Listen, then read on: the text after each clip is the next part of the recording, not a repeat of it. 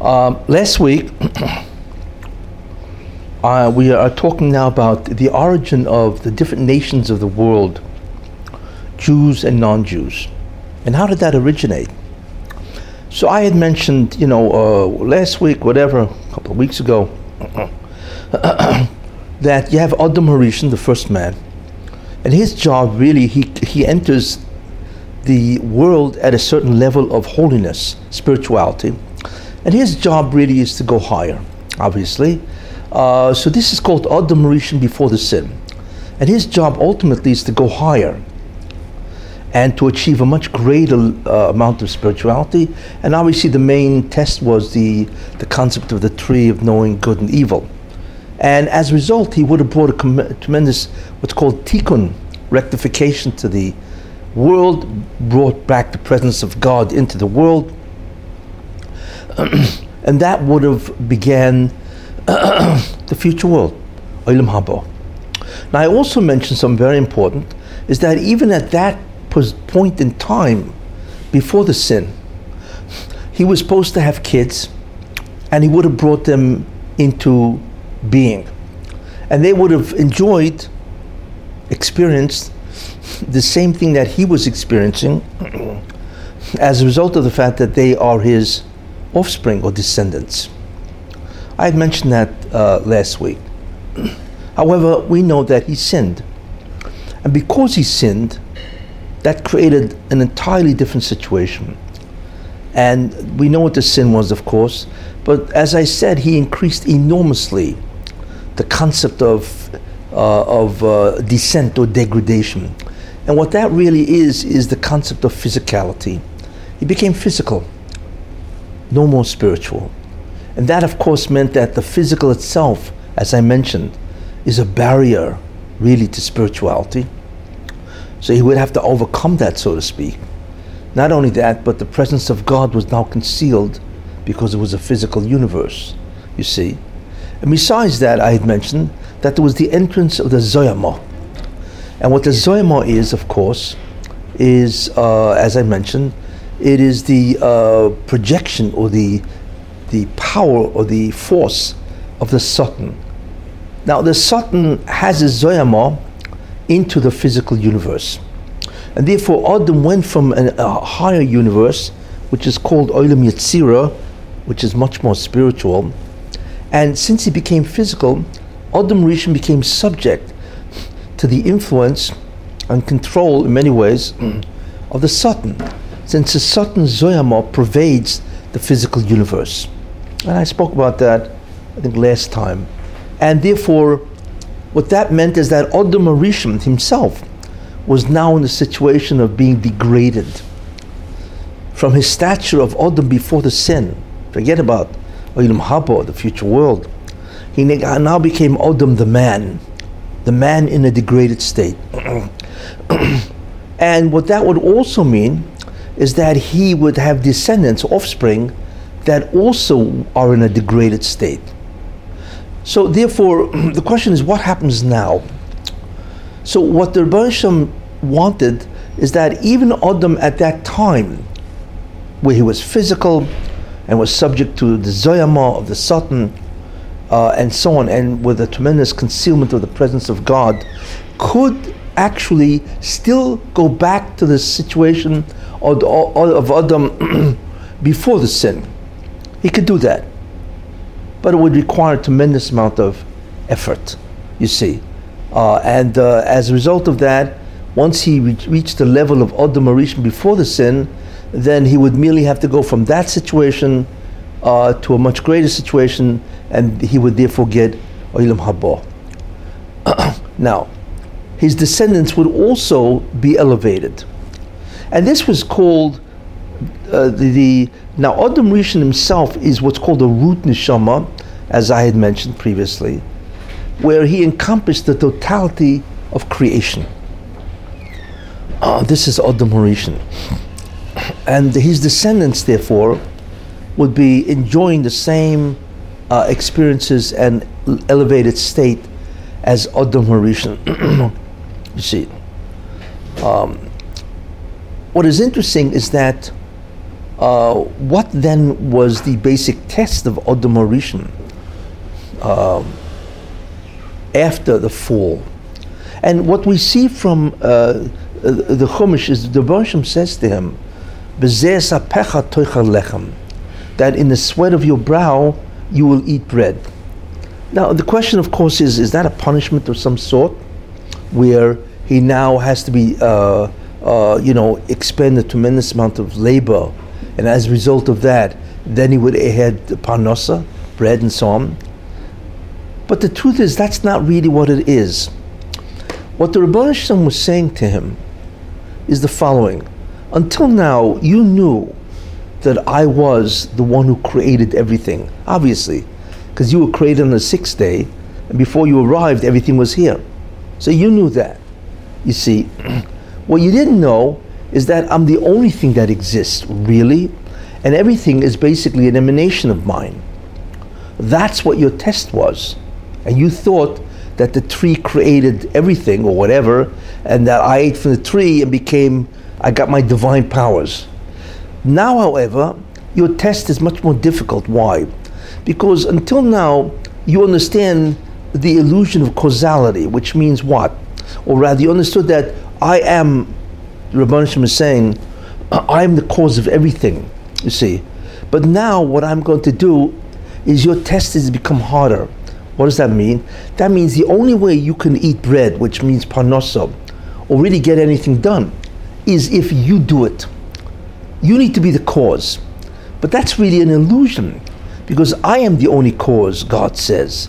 Therefore, from now on, things will only respond to your input, your causation, you see, giving you the false impression that you are actually a cause. And you're going to have to figure out that that's not even true, you see. So that becomes a much more difficult test, and it's lower, because now man thinks that he's the cause of everything, the cause of his parnasa, his livelihood, the cause of any idea that he has, how to make a livelihood or anything, because things will only happen in response to his input, to his cause. So now you have to realize that you cause nothing, you see. But you're going to have to realize that when in effect everything does happen when you have input. So it's much more difficult now to break through that illusion, you see. So, in the sweat of your brow you will eat bread, now becomes a test situation for Adam. It's not a punishment. It is a descent in what his test was, you see. That that he has to break through the deception that he is a cause. Because he notices, like I said, that everything happens only if he has input, if he causes it. But really, God says it's me that causes it, so you now have to break through that deception or that illusion. That's what B'zeh sapecha toichal lechem, in the sweat of your brow, really is. It is the statement of what the new test is. And we still have that, obviously. We think that we cause everything. Because, if you have the idea, it works. How many people go into a business because they think that it was they that had the idea for this business? Or because they think that they had this great idea of a specific business investment or whatever, but it's not. It's really God putting the idea into your mind. But you have to see that it's really all God, and it's not you at all. So this is the new situation, test situation, that Adam Rishon finds himself in. You see, so that radically changed after the fall of Adam. And of course it's true of all his descendants. So everybody's now degraded. The test situation is much more difficult. You see, it's a much greater deception. And he's surrounded by this Yetzer Hara that's trying to get him to think he's somebody, that's trying to get him to say, well, do what you want to do, your will. It's much more difficult because of all this, you see. And that's basically what we find ourselves in.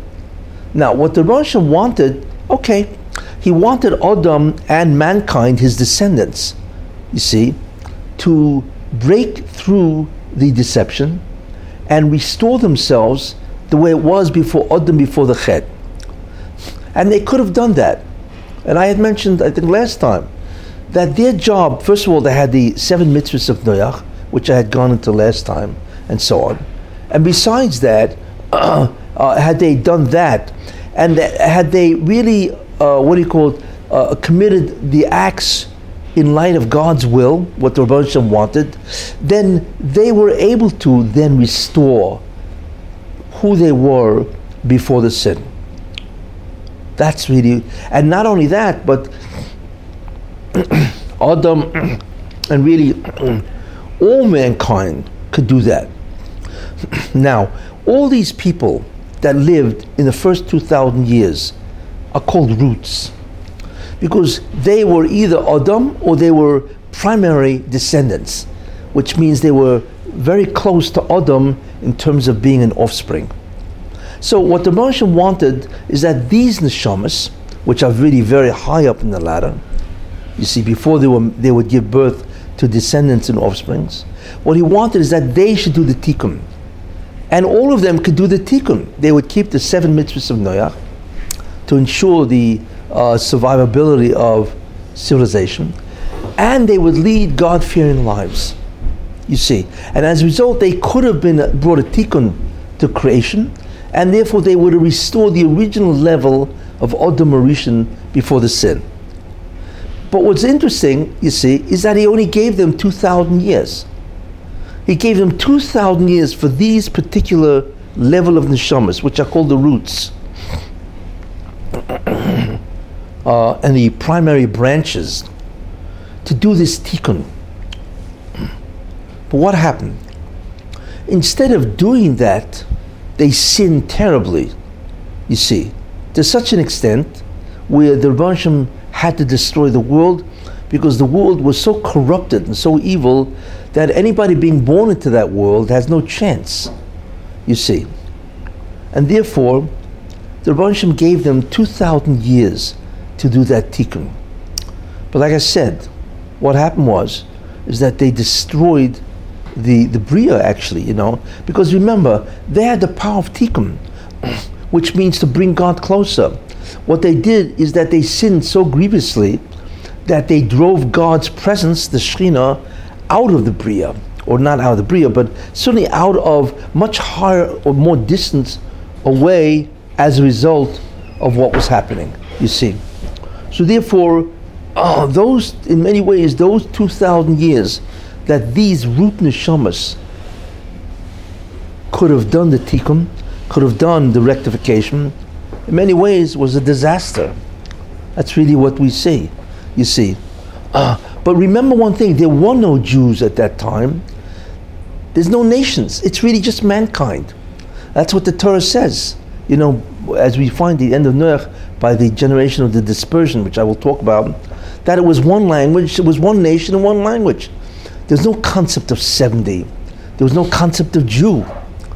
Everybody was Jewish, if you want to use that expression. But we know, of course, that they were not Jewish, but everybody was a Yisrael. And I once explained the difference between a Jew and a Yisrael. A Yisrael is anybody that can do the tikkun. That means that anybody who has that kind of a soul that's connected to all the upper worlds, that any of his actions, whether it be speaking, thinking, or doing, that they can bring the presence in and out of creation. In other words, it is an individual that actually has control over the presence of God in the universe. In other words, God subjugates his presence or absence to the actions of this individual. That individual is a Yisrael, you see. He's not Jewish, he's mankind. But the entire 2,000 years of mankind is a Yisrael. Because, like I say, there's a difference between the concept of Yisrael and the concept of Yehudi. Yehudi only came later. The concept of Judaism or Jewish person doing the tikkun only starts from the concept of Avraham Avinu. But before that, everybody is Yisrael, you see, because they all could do the tikkun. And what the Rebbe Hashem wanted is that these neshamas, which were very high, you should know, that they should be able to do the tikkun, restore Adam and mankind before the Chet, and then they could proceed higher and higher to gain entry into, of course, Olam Haba, which is the future world, and so on. So that's what we were standing so far, and that's what he did. He gave them that ability. But remember, that ability only goes for 2,000 years. So we see, therefore, that there is no such thing as Jew or Hebrew, which is a more accurate term, and so on, you see? It's just mankind, which makes sense because that's what's fair. When God created man, he didn't create a Jew, right? He created a man, right? So the question, of course, is, what man? And the answer is, that's Yisrael. Adam Rishon is a Yisrael, but not a Yehudi. A very important distinction, because he can do tikkun. He can influence the presence or absence of the divine presence, the Shekhinah. And that's really so far where everything stood. Now, also at that point in time, since man's neshama was so great, he didn't require a vehicle, such a extensive vehicle to do the tikkun. Now, the vehicle to do the tikkun, of course, is to listen to the will of God. That is the vehicle to do Ratzon HaBoreh, which means to do the will of God. What is the will of God? The will of God is really the Torah. That's his instructions. So, because man's neshama was so great, the instruction book, if you want to look at it that way, was not extensive. It was only 7 mitzvahs, and to live a God-fearing life. That was the whole instruction book. But those 7 mitzvahs are called the Torah. That's what it was in those days. In fact, in the days of Adam, even though he really also had the 7 mitzvahs, but for Adam, the commandment not to eat from tree, that is the totality of Torah. That was the instructions, right, that Adam got. Why? Because you don't need as much as a vehicle or a device to do the tikkun, since man himself was on a very great elevated state, you see. So therefore, that was basically only 1 mitzvah. After the fall of Adam, it became 7 mitzvahs. You notice that the tool is getting stronger and larger and more extensive, you see. But that's all that was required. Because ask yourself, you know, the Jews first got the Torah 2,448 years after the creation. That's a long time. So if the Torah is meant to be observed by the Jewish people, then why would they get the Torah 2,448 years after creation? If that's the whole point of the creation itself, where's the vehicle? Where's the device to do the tikkun? And the answer is, because you didn't need 613 commandments. All you needed was either 1 or 7, and that was sufficient, you see. But you'll notice as mankind fails more and more, then the vehicle, the device to do the tikkun gets greater and greater. So you go from 1 to 7, from 7 to 613, from 613 to all the rabbinical enactments, because they have to expand the vehicle. And then from the rabbinical enactments, right, decrees and enactments, which is the midrabbanans, right, then you have what's called minhag, you see, which is custom, right, of different locales and places. So when you take a look at the Shulchan Aruch, right, you know, these 4 huge, massive volumes, you know, and all the commentaries, you see that, well, I don't understand something, you know. Adam Rishon didn't have any of this, right? So how did he do the tikkun, right? You know, I mean, maybe if Adam Rishon had taken a look today at our Shulchan Aruch, he would have fainted. So I can't believe this, you know, because when you think about it, all he had was 1 mitzvah, basically, to do the tikkun. Why does why does the level of the neshama, the holiness of the magnitude of the holiness of the neshama, determine the amount of mitzvahs? Why is that? In other words, why is 1 mitzvah good enough just because the person's on a higher level? Because it's already attuned to whatever the previous mitzvahs would have done for him. He's already there. Yes. But really, it's always also because a person that's in a higher madrega, right, is already close to God. The point of the Torah is what? What is it supposed to do? It is supposed to bring you and God together. That's the whole point of it, right? In fact, Olam Haba is the end result of that, right? It's where you and God are in a state of dvekus, where you are attached to the divine presence. And the reward of that is incomprehensible, what that means. That's really what the whole point is, to bring you and God together in an eternal attachment forever, you see. That's really what it is. So if you already are on a high spiritual level, it means that you already are attached to God in a much greater way. So if you're already attached, how much do I need to get me connected totally? I don't need as much, you see, and so on. It's like Moshe Rabbeinu. How much mitzvahs do Moshe Rabbeinu need? He's already attached to God, you know? What? He still had the Taryag because it wasn't him anymore. It was already all Jews needed to Taryag. So since he's part of that, he has to go through what they go through. He still wasn't on, whatever that means. He wasn't on that madrega enough to not need the Taryag. Yeah, and so on. Yeah. So that's what it means. The higher you are, the greater your level of kedusha, holiness and sanctity, the less mitzvahs you need. Now, I don't want this to be interpreted where a guy's going to say, wow, you know, I'm on such a high level of spirituality, I can just drop all the mitzvahs, right?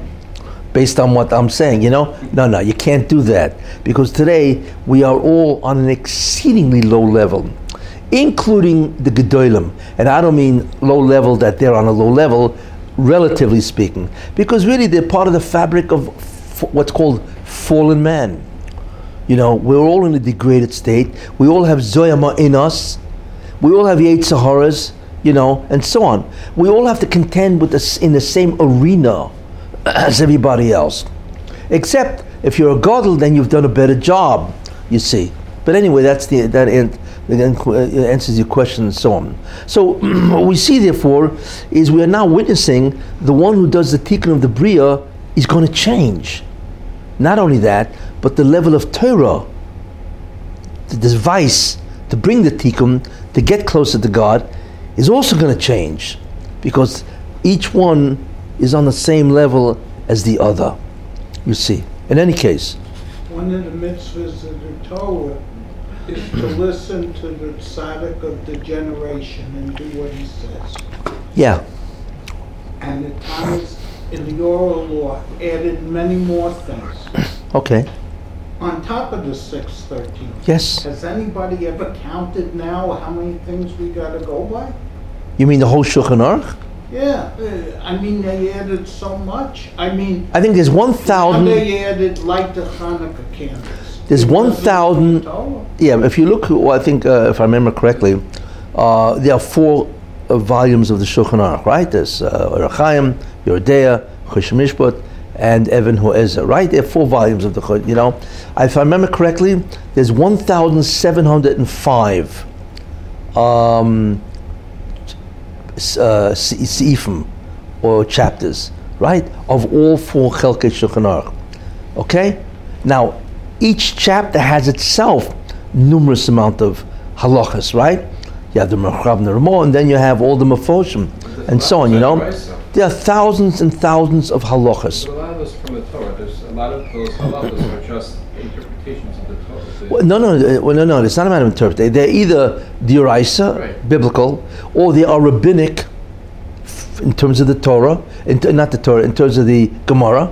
They are the laws, the decrees and enactments of the Sanhedrin and many of the Bezdins. The laws, I think there are only 5. No, those are enactments. I know what you mean by 5. What do you mean by 5? There's a about like lighting Hanukkah. Yes. There's yeah. only like 5 or 7. No, but there are hundreds. Then there are safeguards to the Torah. There are thousands of them, right? I mean, they're also midrabanan, right? They were made by all the Bezdins and the Sanhedrin and so on, right? And then a great deal of the Shulchan Aruch is also minhag, you know, what we do in terms of the community, you see? So there's biblical, rabbinical, and community obligations, and all of that is Shulchan Aruch. By the way, what's interesting is the gematria, the numerical value of Orach Chaim, Yeridea, Choshen Mishpat, Even HaEzer is 1,705. The exact amount of seifim in simonim, I should say, simonim in which is that coincidence? But it's interesting. Anyway, wait. So obviously there's a tremendous amount, because mankind. I mean, just look outside. Mankind is an incredibly degraded state, and they look. When you do a sin, you increase, not you personally, but mankind increases the degradation. Why? Because it strengthens the power of the Satan, you see, which strengthens your Yetzer Hara, right? It's hard to break out, and so on, And Yetzer Hara has his, it's not just that, but you get more and more distant from God, you see. So therefore, because we are in such a degraded state, we therefore have an enormous amount of Torah. It's almost like we got to check ourselves in any given direction, in so many different ways and activities. There's a mitzvah, whatever, be biblical, rabbinical, or community. We have to try to be careful, So therefore, look, somebody who's a tzaddik automatically stays away from an enormous amount of things, even without a mitzvah. Our problem is that, we've almost lost the touch of what is spiritual. Are we really connected to true spirituality? Unfortunately today most people are not. And therefore you need, the Torah in many ways becomes a guideline to you.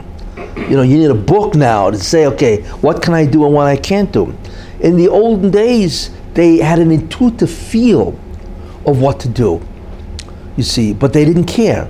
In those 2,000 years where they were the root souls and they were very high neshamas and so on, they would have an intuitive sense of what ruchnius, what spirituality is. Look, they decided not to do it because at the same time they had a Yetzer Hara that was as big as their spiritual sensitivity, you see. So they chose. They're not the first people that are high neshama that chose to do evil, right? But in any case, so therefore they had a much greater intuitive sense of what is spiritual and what is not. We lack that. Think about it. When was the last time you felt spiritual? Certainly, when was the last time that you did an act and you felt that it's not spiritual? It's an anti-spiritual act. It's very hard to feel that today. You know what I'm saying? When was the last time you felt when you did a mitzvah that you became more spiritual? When was the last time? Most mitzvahs today are done through routine. You don't feel the ruchnis in the mitzvah, you see? And that's a product of us that is very degraded. We don't have that anymore. It's like a guy walking around with a white suit. Any black dot is immediately noticed, you see? But we're walking around with black suits. So if we have a stain on them, we don't even see them, you see. So therefore, our level, our ability to intuit spirituality is severely restricted, severely compromised. And our ability even to experience the spirituality of a mitzvah is severely compromised. We don't realize how down we are, how inferior we have become to the previous generations. I mean, just take a look, 2,000 years ago, you used to have Tanoim and Amoraim and so on, right? They had incredible spiritual levels. And they were nothing compared to the Nevi'im, And what was the Nevi'im compared to Moshe Rabbeinu and the Dor HaMidbar? We don't even know what the Dor HaMidbar was. You see, we can look at their sins, but think about it. For 40 years, how many sins did they do that the Torah records? Most of the time, they were incredible. In other words, they had neshamas which were much greater, and therefore their sensitivity to sin and their sensitivity to spirituality was much greater. They can intuit a lot of things. Look, Avraham Avinu, he observed the 613 commandments, right? But it wasn't given yet, because he had that type of neshama that can intuitively connect with a mitzvah. You see? He intuitively knew what a mitzvah was. and so on. That's why he was able to observe Taryag mitzvahs. And we know Yaakov Avinu also, because he says in Lovin Garti, I lived with Lovin, and Garti is the same oisus as Taryag. So we know that Yaakov Avinu was saying, right, to Esav, was about to meet him, I observed 613 commandments. Really? They're not even given yet. And the answer is that a neshama that is very high can intuit a mitzvah. Yeah, it's remarkable, isn't it? Yeah. In other words, you can intuit, you can have a real feel automatically of what spirituality is and what a sin is. You see? Look, think about that. If you walk into a dangerous place, you can actually feel danger. Something all of a sudden arises in your conscious, be careful. You know what I'm saying? Where do you get that from? Because we have the ability to be intuitive about our situations, you see? And this is us, and we can all relate to that. How many times do you feel, you gotta watch? Or, we have the ability to emotionally and intellectually connect with our situations. They did it. They were on a much higher level spiritually, so they could connect with mitzvahs and averis. That's how they did it, you see? So it's remarkable, really, when you think about it, how tragic it is that the Torah for 2,000 years blew it, you see? Because they were much greater than we are. Remember, they were root neshamas. There was Adam, which I said was the master root of everything, right?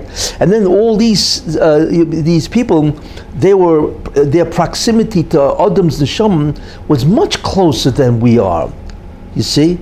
And notwithstanding that closeness and proximity in terms of being an offspring of Adam Harishon, they sinned terribly to such an extent where the Baruch Shem said, I got to wipe you guys out. Could you imagine, the desecration of the whole tikkun process that these guys did, that God would have to wipe them out, you see? So that's really what it is. They were much greater than us in their ability to feel what a sin is and what a mitzvah. That doesn't mean you don't have bechira. You do. Because as big as you are, your Yetzer Hara is just as great as you, because or else there would be no contest, you see, and so on. The trick is, of course, is to destroy the Yetzer Hara. Like David HaMelech says, that the Satan is like a hole in me. He's eradicated the Yetzer Hara even, But as long as he doesn't, his Yetzer Hara is as big as his Yetzer Tov, so to speak. You know what I'm saying? So the job is to curtail the Yetzer Hara and destroy it, and so on. In any case, that's the generation of 2,000 years, which we don't really connect with in that sense, Now, you want to ask a question? Yeah. Because I want to really... If Moshe realized that we would descend into that point, because before he died in the blessing, he did this.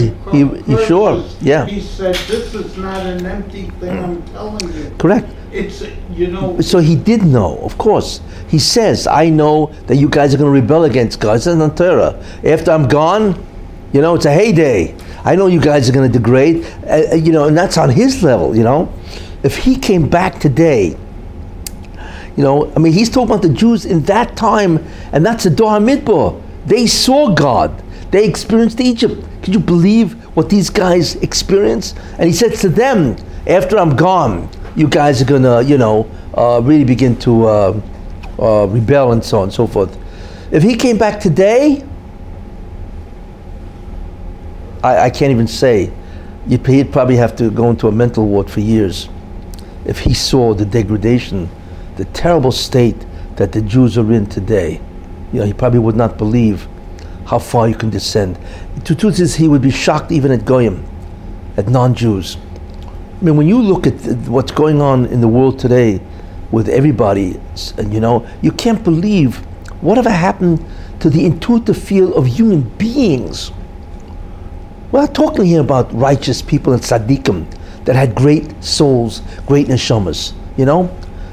When they brought up that law to kill kids, just one example, you know what I'm saying?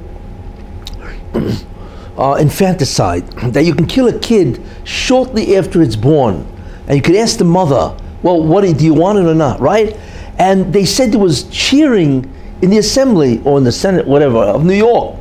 Excuse me, how can a human being, right, allow and cheer about infanticide, killing kids? This is supposed to be a human intuition, feeling, right?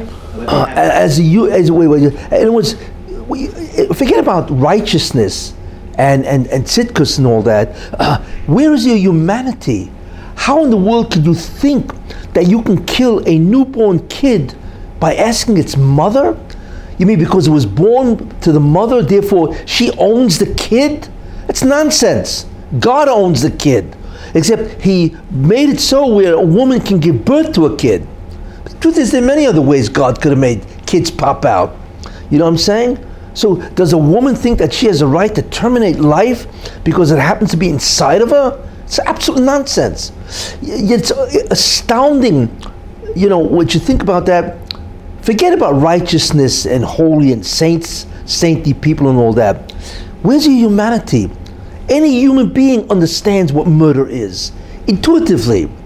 You know it's wrong. You don't have to be taught it. It's a feeling that God put in every human to know. You can't do this, and you don't have to be taught it. You have to go to school to learn that murder is forbidden, certainly illegal, Yet everybody in the chamber of New York is cheering because, let's pass a law and kill kids. What does that show you? That shows you that people have they are not human. We are looking at people that are fundamentally higher ordered animals. You have to understand, there's a concept of humanity. There's a certain basis for that. When these people did what they did, and it's not just them, we are no longer looking at humans. Yeah, that's what I'm saying. These people in New York's Assembly or the Senate, wherever they pull that stunt, they're not humans anymore. They are fundamentally higher ordered animals, which has consciousness, and they have human traits. But this is not human anymore. You see the same thing with terrorists, or the, what do you call those guys?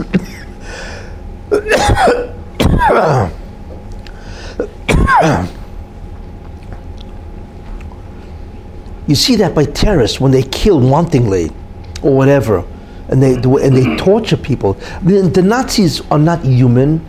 They look human, right? They have the consciousness of a human being, but that is no longer human. How do we see that? Because you look at their intuitive ability to know what is correct behavior and what is not. In many ways, forget about what they look like. You see, in many ways, what a person does, how low does he descend? That's the indicator if he's human. The Nazis were not human. They were animals. They were beasts. You'd expect that, and even an animal doesn't do what they did. Because an animal basically will kill if it needs to eat. They would kill even if the Jew didn't do anything wrong to them. Doesn't make a difference. Really what they are is, like I say, a higher ordered animal. So where's the humanity? That's how low society has become. It's terrible to think about that. So we're not looking here about the absence of spirituality. Forget about that.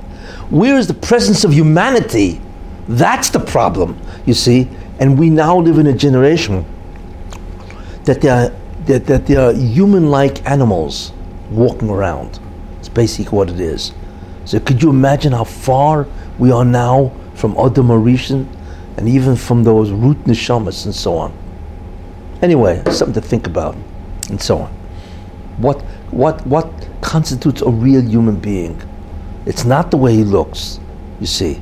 It's what is his intuitive feel about what is right and wrong. And it's just astounding to watch what goes on. In any case. The Mitzrayim also did atrocities. Terrible. Saying they were also... Yeah, sure. And yet they lived all the way back then. No, they were much later than Adam in the first 2,000 years. Yeah. Even though Egypt goes back, the Greeks would kill babies too if they were deformed and everything. Yeah, well, yeah, Spartans, yeah. Okay, anyway. So therefore, what the Bansham decided is that we got 2,000 years for this. Okay. Now, things changed radically after 2,000 years. So what the Bansham did after 2,000 years, and the root neshamas were not doing the job. So he looked. The Bansham looked, so to speak, looked at the whole, all humankind, right?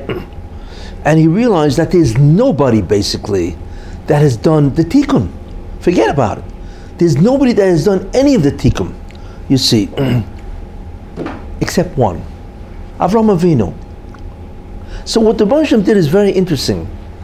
So he took Avraham Avinu, who was the root neshama of that generation, and he made him the root neshama like Adam Harishon, you see. And he took away the ability of every other root neshama to do the tikkun. He took it away. He lowered their spiritual soul, although he kept it, okay, and they no longer could do the tikkun, which is a very important idea. What is interesting to think about is this.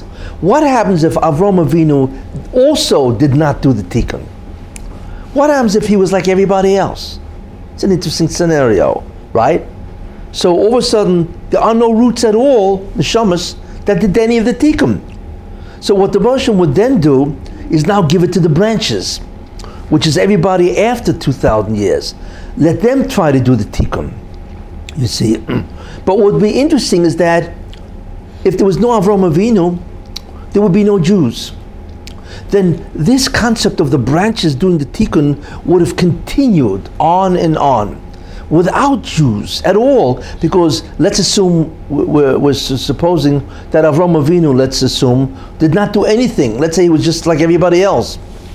Then there would be no nation that has distinguished itself at all in any way.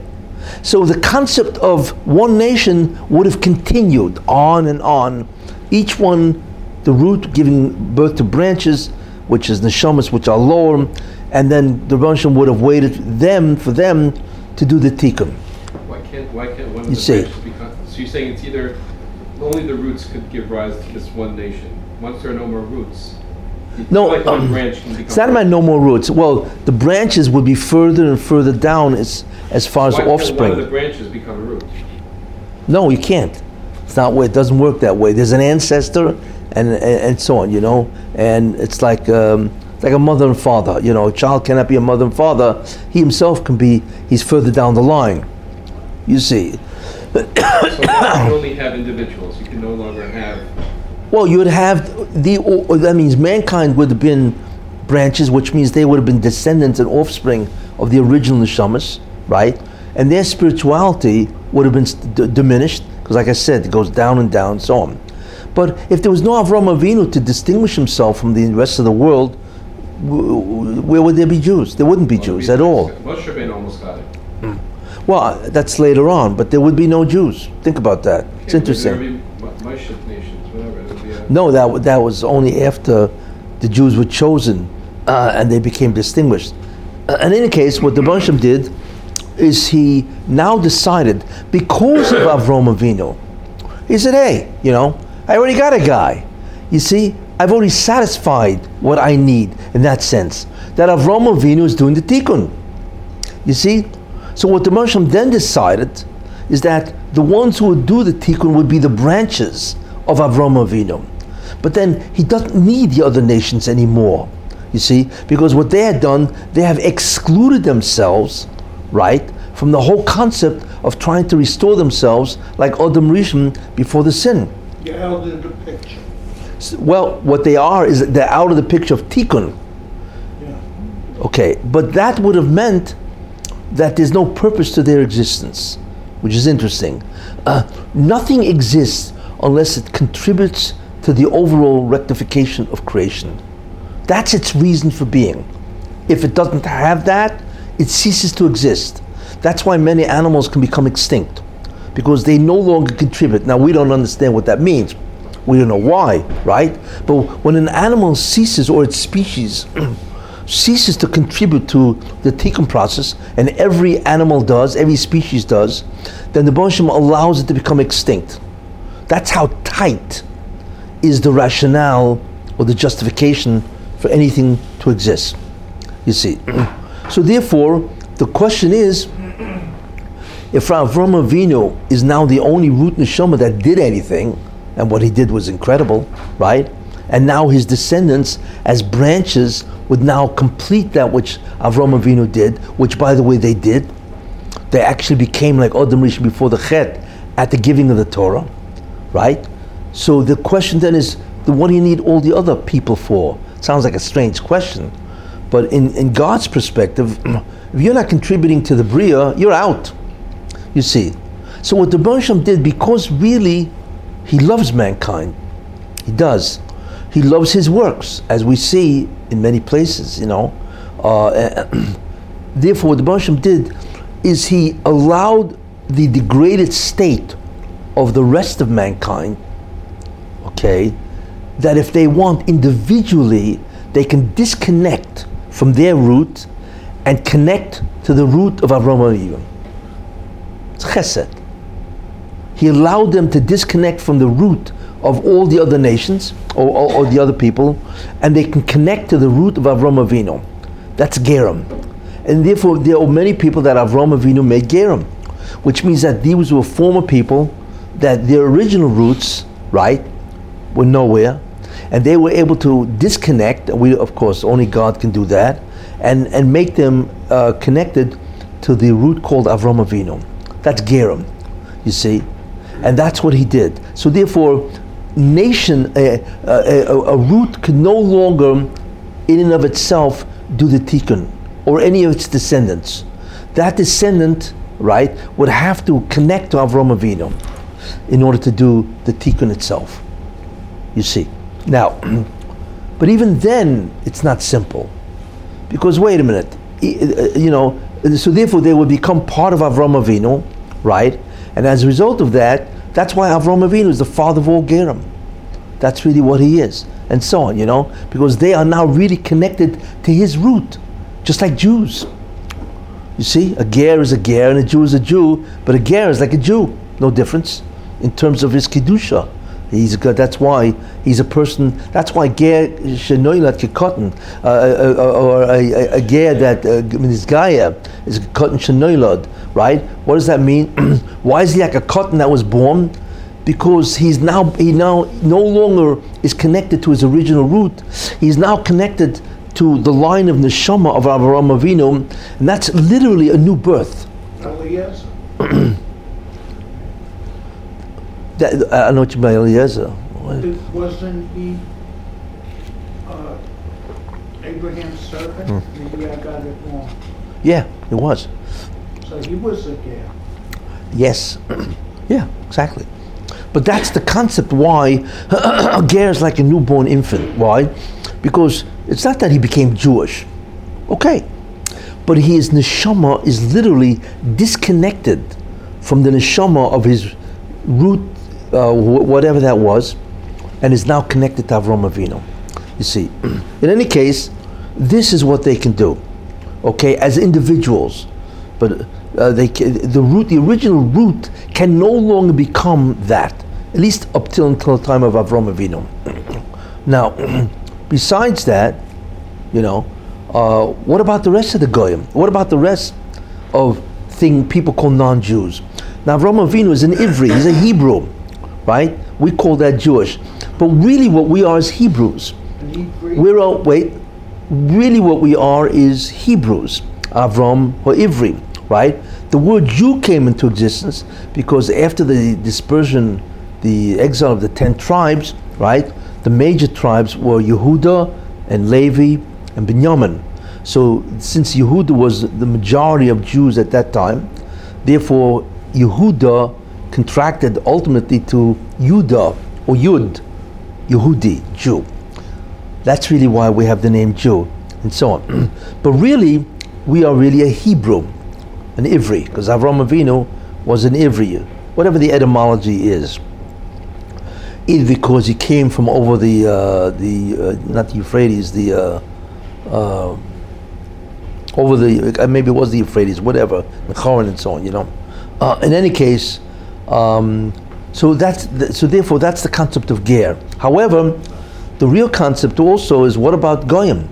You see, that what about them? If they have no purpose, if they're still connected to their roots, then what is their purpose? So what happens is that if you do not become a ger, right, then God would not, he didn't want to destroy non-Jews, okay, because like I say, because God does love all of mankind, and God is an infinite Baal Chesed and Merachim and so on. So what he did is he gave them a purpose. What was the purpose? To assist Avram Avinu and the descendants of Avram to do the tikkun. Because remember, the only reason why anything exists is because you are contributing, bringing God back to the world, which is the tikkun. There is no other purpose for a human, you see. So what he wants now is for non-Jews, okay, to assist Jews in some way to allow them to do the tikkun. As a result of that, they now have a purpose, you see. And the purpose, of course, is once they allow, is God does come back through the agency of a Jew, but with the assistance of non-Jews. And therefore, in the end, in Olam Haba, right, there is no such thing as non-Jew. All people that assisted the Jews will have Olam Haba. That's the way it works. Now, we don't understand what that means because, what about somebody who lives in Mongolia? How do they assist the Jews? But there are ways you can assist the Jews indirectly, because maybe they'll buy something from somebody, and that person will buy an order from a larger person, and that person will be able to ship to the Jews. Yeah, Amazon. Yeah, exactly, right? And all of a sudden, some Jews somewhere, in maybe in thousands of steps, right, away, they will benefit, and that non-Jew is considered as helping a Jew. I mean, only God can keep cheshbon, calculate this, and so on, But basically, that is the purpose of a non-Jew. That's their rationale for existence, because it has to have something to do with the rectification of the Bria, with making the world more spiritual and bringing God back, the divine presence, into this world. It has to have something. Helping a Jew, they persecute. Well, how is this aid different than what Asa was supposed to do? No. So put that aside. Let me just want to. Anyway, so we have what? We have three things going on. We have Avram Avinu, who's a root neshama. He is doing the job, so he is now chosen, right, to be the guy doing the job of tikkun. Then you have the second position is all the gerim that become part of Avram, disconnect from their roots, and they become part of Avram Avinu, and they become gerim, Jews. The third segment is mankind, okay, that is not doing, anything, tikkun and so on and so forth, and they didn't do anything, so they are disconnected. They just remain with their original roots, okay, and their purpose now becomes to assist the Jews. Of course, when we take a look at today, it's astounding what people are doing for themselves. Because not only, of course, are they not assisting the Jews, they are persecuting the Jews in terrible ways, preventing them from doing whatever they have to do. They have no idea what's going to happen to them. Because their whole justification ultimately is either to become Jewish by becoming a ger, or to assist the Jew. If you're not doing any of that, you're out. Then you never make it to the future world. If in some way you prevent it, then God will measure. If in some way, if your major activity was anti-Semitic, and today it's all over the place, right, and so on. I'm not even talking about those nations that really kill the Jews, the Nazis, the Romans, and so on and so forth. They're gone. They don't realize that they will annihilate. After certain, they will go to Gehenna, because that's justice. And after Gehenna, they cease to exist, because that's the condition that God gave them, and so on. But listen, that's their tragedy, and they have no idea what's going to happen to them. In any case, this is the split. Now, once you had that, right, you had Avram Avinu, okay, then you had Gerim, then you had non-Jews. Then what God did is he took the non-Jews, based on their roots, and fixed who they were for all time, basically. So there are 70 nations, and there's Avram Avinu, and the non-Jews themselves, okay, they are divided into 70, and they therefore have that purpose. Now, they have a divine soul. Even a non-Jew has a divine soul, because without a divine soul, you can't do tikkun. Not that they can do tikkun, but they cannot enjoy olam haba. You need a divine soul to enjoy the future world. But they cannot do tikkun. See, only Avram or Ger means their actions can determine if God is in or out of the creation. A non-Jew cannot do anything to creation. Nothing changes as a result of his acts. What they can do is they are responsible for their own mazel or fortune. That they are responsible. So if they are righteous, then they bring tremendous good fortune on themselves. You see, if they are evil, then of course, ultimately they bring terrible punishments on themselves. But in the end of time, which is interesting, in the future world, there is no nations. All of them disappear. All the Goyim will become appendage to Jews, and they will experience Olam Haba through a Jew. That's the way it works. And because the Jew is the one who's connected to all the spheres, and all the Goyim which are connected to Jews, they will experience it through the Jew. You see. So there are no nations then. Gone are, all the nations of the world and so on, The Jews are the only nation in the future world. And that's it, And everybody, all other individuals, assuming that they merit the future world, they will experience the future world through the Jews. And that's what it means in the Navi, where it says 10 Goyim will grab on to the garment of a Jew. Because in a certain sense, they are the garment of the Jew, because the actual experience of Olam Haba, the divine presence, goes through the Jew and goes to them through the Jew and so on. But the Jew is a direct receiver of the divine presence, and they of course in a certain sense are indirect. But don't worry, even their portion is infinite. It's infinite bliss. That's really what Olam Haba is and so on, So this split in the nations of the world came about only because Avram Avinu was the only root that was doing it. You see?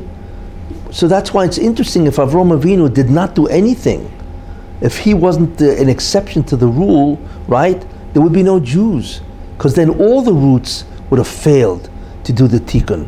It's interesting.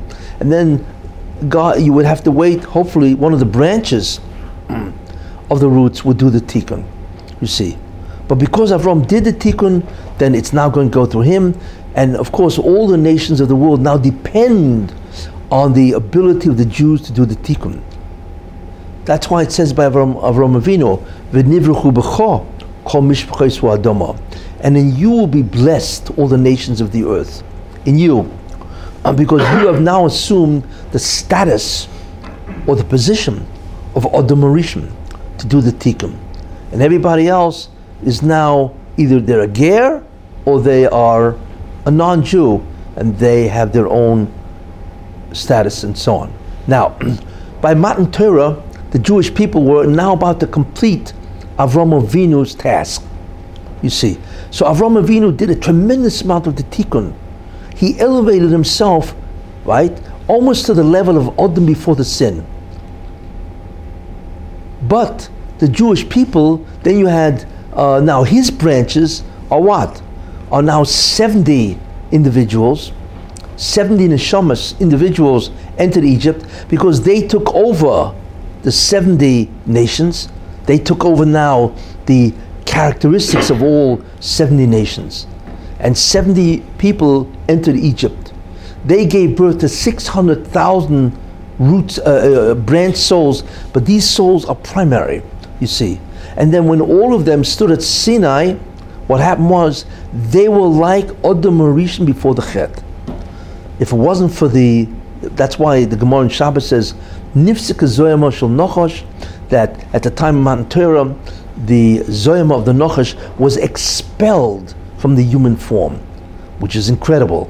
Therefore, all the Jews were like Adam Rishon before the sin, and had they not done that Chet Egel, the sin of the golden calf, then that would have been the end, and Olam Haba basically would have started. But they failed, and therefore they have to continue the process of completing, bringing us to Adam Rishon before the sin.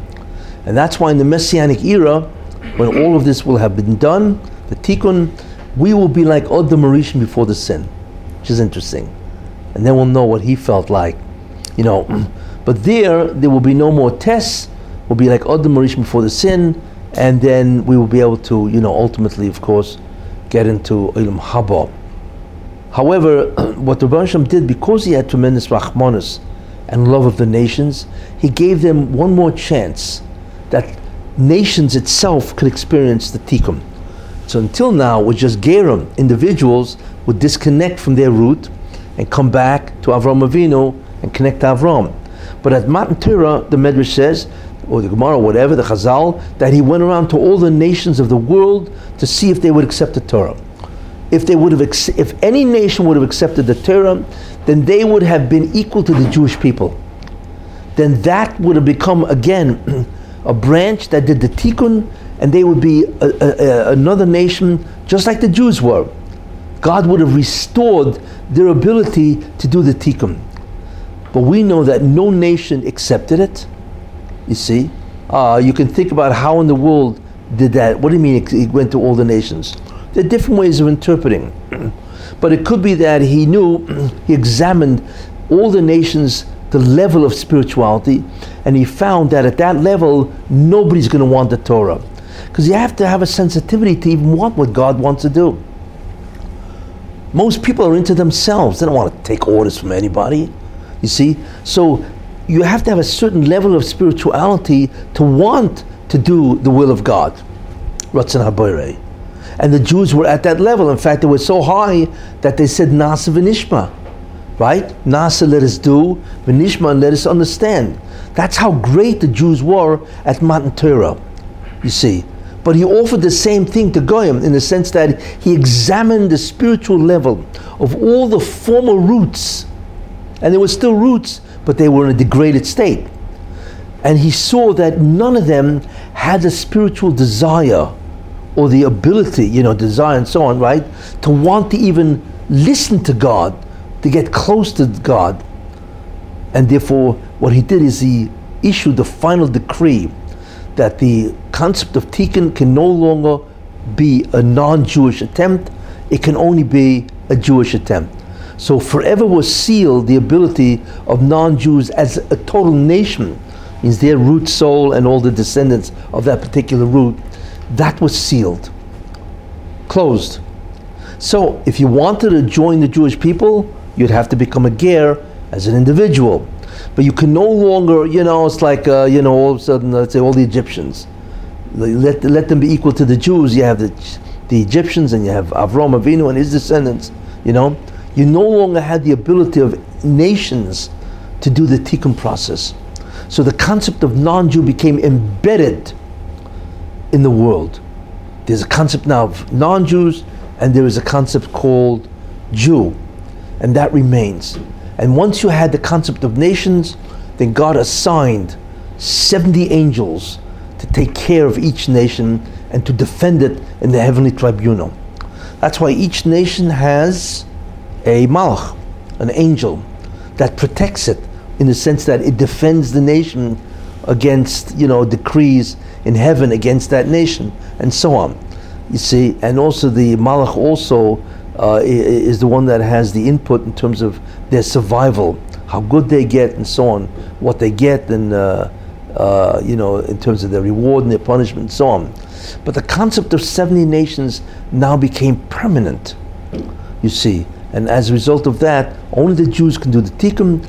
Any non-Jew can join the Jew in that process. You see, and there's a whole new concept called non-Jew, which originally was never supposed to happen. Remember, it was mankind, Adam, all the roots of Adam's spheres and so on, all of them were supposed to do the Tikkun. You see, and it was with their failure that mankind has now become split. There are people that can do the Tikkun, and that's Jews. So therefore the Jewish people became Yisrael.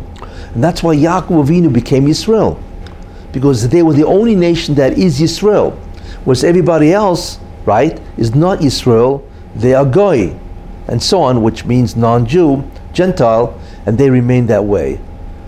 So therefore, any non-Jew can become a Jew. It's not a problem. You know, just to do it, of course, halachically and so on, you know. By the way, that's why it is so important, which you begin to appreciate, you know.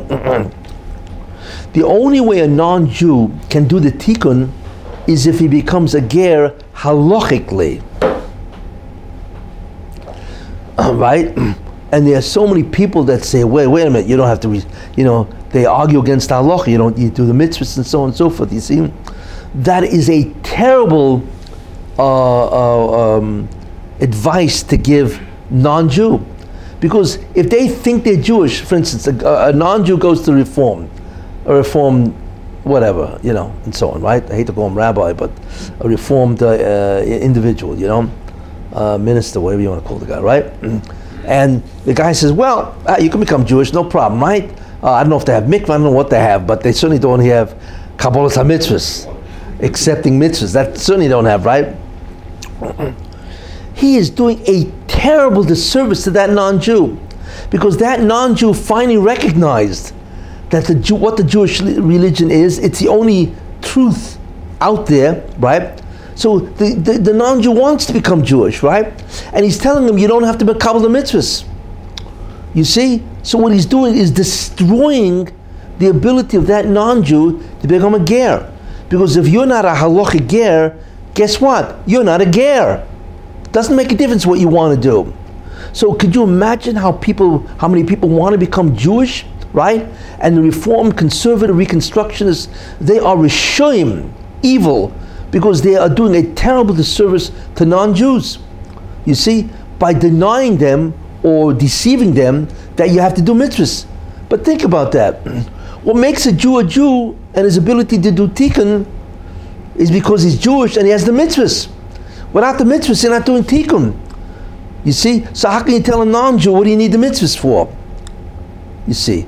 It is what's called an incredible betrayal to that non-Jew to say that he is Jewish without accepting the mitzvahs.